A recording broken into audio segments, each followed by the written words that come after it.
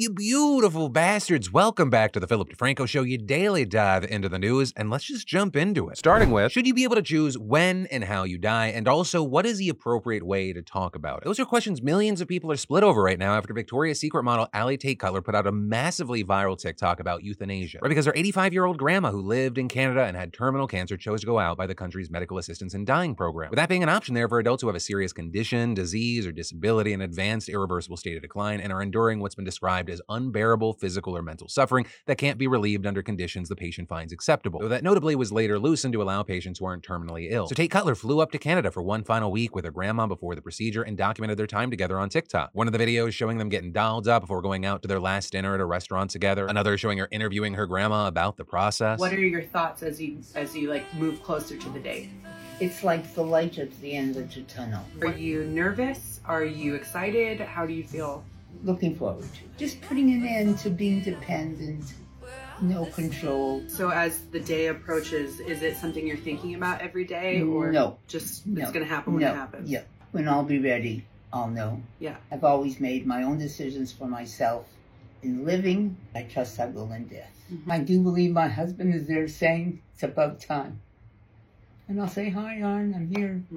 That's it. The grandma adding that the doctors made sure that her illness was terminal, confirmed that she really wanted euthanasia, and stressed that she could always change her mind. And so that's why with this, there were a ton of people who expressed their support and empathy for her decision. Also, at the same time, we saw two different types of backlash against Tate Cutler here. The first being a group that was just generally opposed to euthanasia on the grounds that people should die naturally and we shouldn't be supporting suicide. And to that, she says she was initially opposed to the practice until she saw how much pain her grandmother was in, explaining that for her and her family, it's about allowing the person to choose on their own terms how and what they want to do with their body and how they want to leave the world. With her adding, we spent time talking and laughing together, going over memories. Watching her die well has been the biggest gift. But there was also a second, more viral criticism here about her decision to publicize all this on social media, with some saying what she was doing was tasteless, accusing her of just doing it for clicks and attention. But to that, she says that she did all this to start a conversation about death and show how beautiful it can be to watch someone die. Which I will say, if I just heard that with no context whatsoever, I think that's a very weird sentence. But when you have ever seen or experienced someone in chronic, debilitating pain, I think it's much easier to then understand what a peaceful death, what a gift that actually is. And on this topic, Tate Cutler also talking about how death, it's this taboo subject in Western societies and people don't like to talk about it openly because it's sad and also scary. But that doesn't mean that we shouldn't talk about it. But with now all that said, arguments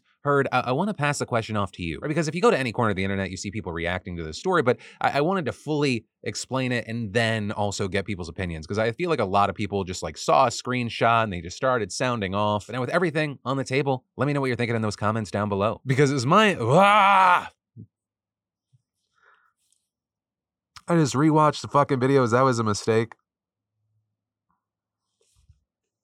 Because my opinion is that Tate Cutler should not be getting any backlash for this. I'm very thankful that she shed some light with her grandmother, but that's where I'm going to leave it. Literally just for the sake of, I don't want a full-blown cry. But whether you agree or you disagree with me in those comments down below, let me know your thoughts here. And then we got to talk about this professor right here, because they appeared not in just one viral video, but two viral videos in the same month. The first happening a few weeks ago at Hunter College in New York City. You see her approach an information booth run by an anti-abortion student group on campus, and the footage speaks for itself. This is bullshit. This is violent. You're triggering my students. Oh, I'm sorry about that. No, you're not. Because you can't even have a fucking baby. So you don't even know what that is. You don't even know what this is. Get this shit the fuck out of here, yo. This shit.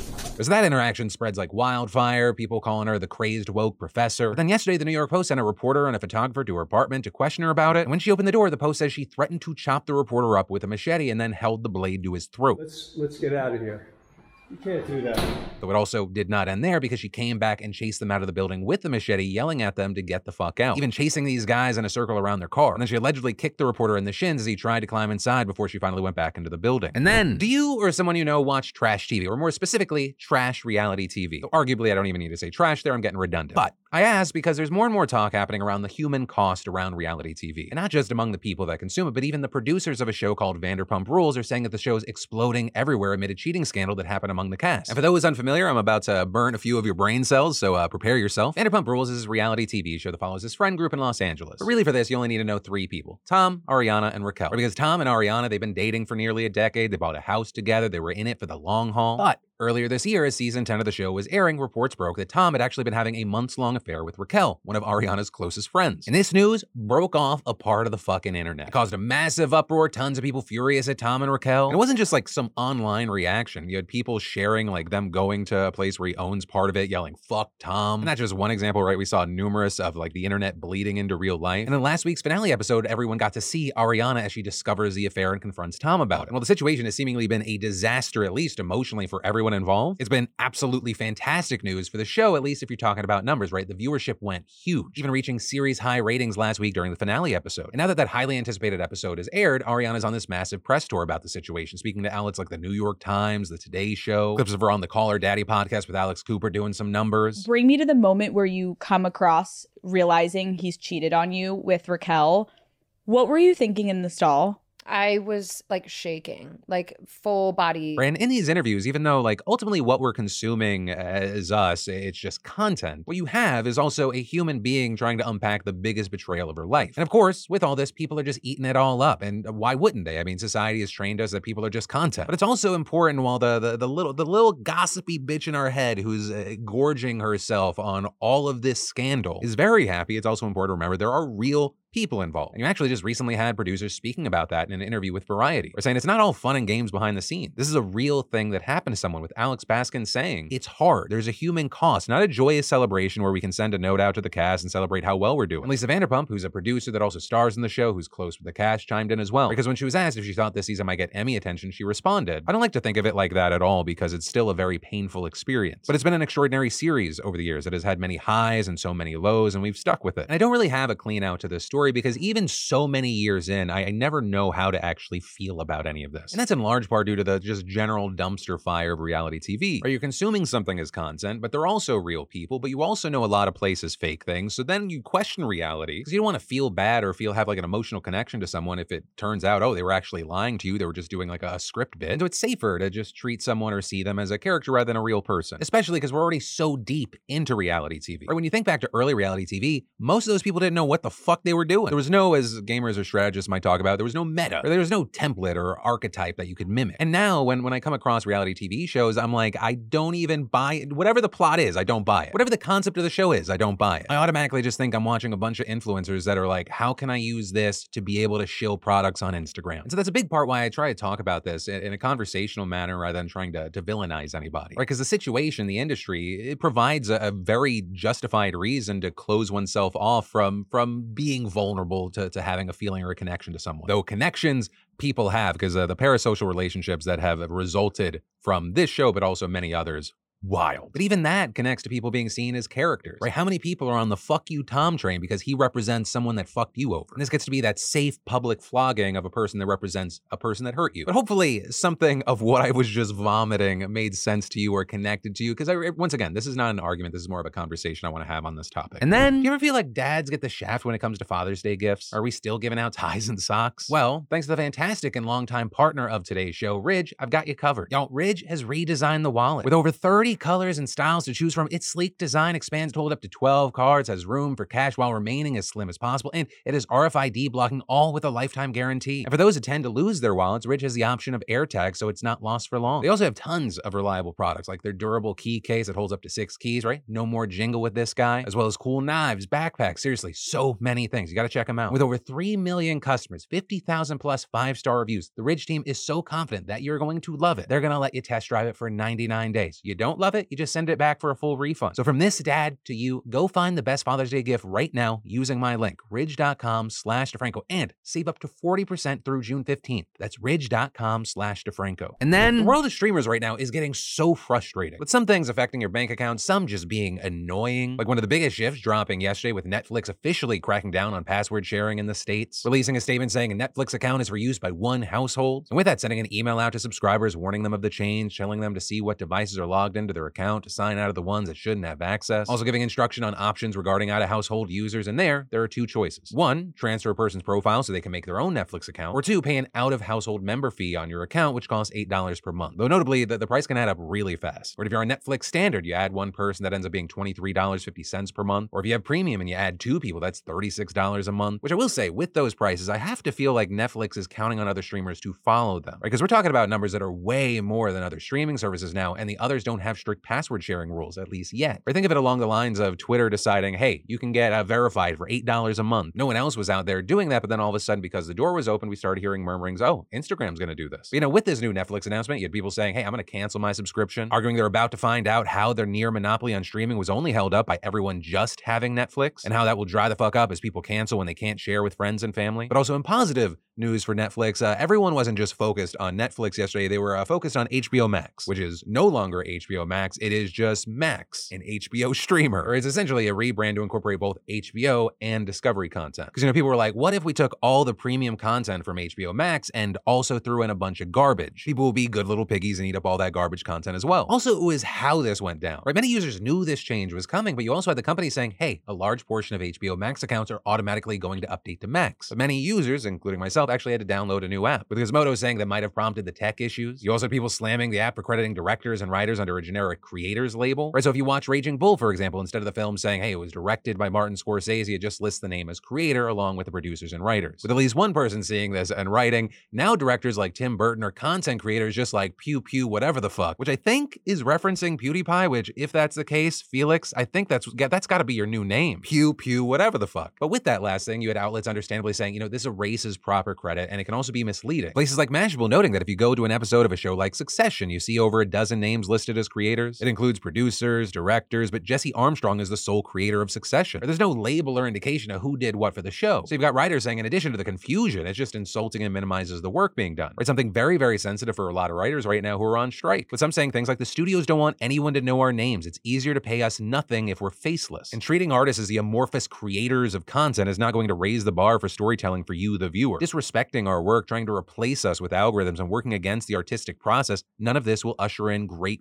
anything. But we did get an update this morning from Max and the service saying that it'll be changing this amid the backlash. And giving the statement, we agree that the talent behind the content on Max deserve their work to be properly recognized. Calling this an oversight in the technical transition and saying they apologize for that mistake. But as far as how things will play out, at the end of the day, it really is going to come down to, is there any meaningful shift in money, right? Do people cancel more? Is adoption down? That's the only thing that'll actually have an impact here, because reactions, outrage, none of that really matters if there's not any sort of follow through. And often I feel like we see more examples that we live in a complainer society rather than a do something about it society. And then there are layers to this news, so listen up. Because Republican Texas Attorney General Ken Paxton is calling for Republican Speaker of the House Tate to step down, which immediately alarm bells. What could he have done to make it so that he's actually being held accountable by a member of his own party? Or we live in a time where candidates openly say, I could shoot someone on the street and my poll numbers wouldn't go down. Actually, that was several years ago and things have only gotten worse. Well, it appears in this instance, it's because the guy was absolutely fucking sloshed out of his mind while presiding over the House floor. Now, I'm going to ask my editor to try to transcribe what this man is saying, but I don't have hope for it. Mr. Campbell sent an amendment. The amendment is acceptable to the author. Is there objection to the opposite amendment? The chair has none. The amendment is adopted.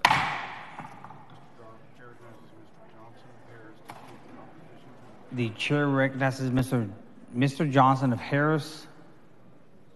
Mr. Johnson of Harris to speak in opposition to the bill. Right, so main thing, not a good look. With that video, which is from Friday, circulating widely on social media over the last few days, which also prompted Paxton to issue a statement yesterday calling for him to resign at the end of the legislative session. With him accusing Phelan of presiding, as he described it, in a state of apparent debilitating intoxication in writing. His conduct has negatively impacted the legislative process and constitutes a failure to live up to his duty to the public. And adding, his failures as Speaker have created a credibility crisis for all Republican candidates and for our entire party. Well, I hope Speaker Phelan will get the help he needs. He has proven himself unworthy of Texans' trust and incapable of leading the Texas House. And with that, that, Paxton calling on the Texas House Committee on General Investigating to investigate. And with that, as of recording, Phelan has not personally addressed the situation at all. But a huge key thing is just hours after Paxton issued that statement, that same House Investigations Committee announced that it was probing Paxton. And that because Paxton requested that the legislature approve $3.3 million in taxpayer dollars to pay a settlement with 4 former staffers who would accuse Paxton of firing them for accusing him of bribery and corruption and reporting him to the FBI. And with all that, you had a spokesperson for Phelan making a statement yesterday referencing that investigation, which, very key thing, she said had been going on since March, and claiming the motives for and timing behind Paxton's statement today couldn't be more evident. Mr. Paxton's statement today amounts to little more than a last-ditch effort to save face. And oh my God, if this is how it's starting, I can't wait to see the fallout. Are you kidding me? Grab the popcorn. And then, just when you thought Lauren Boebert could not get any dumber, she was like, we're not even close to my final form. I left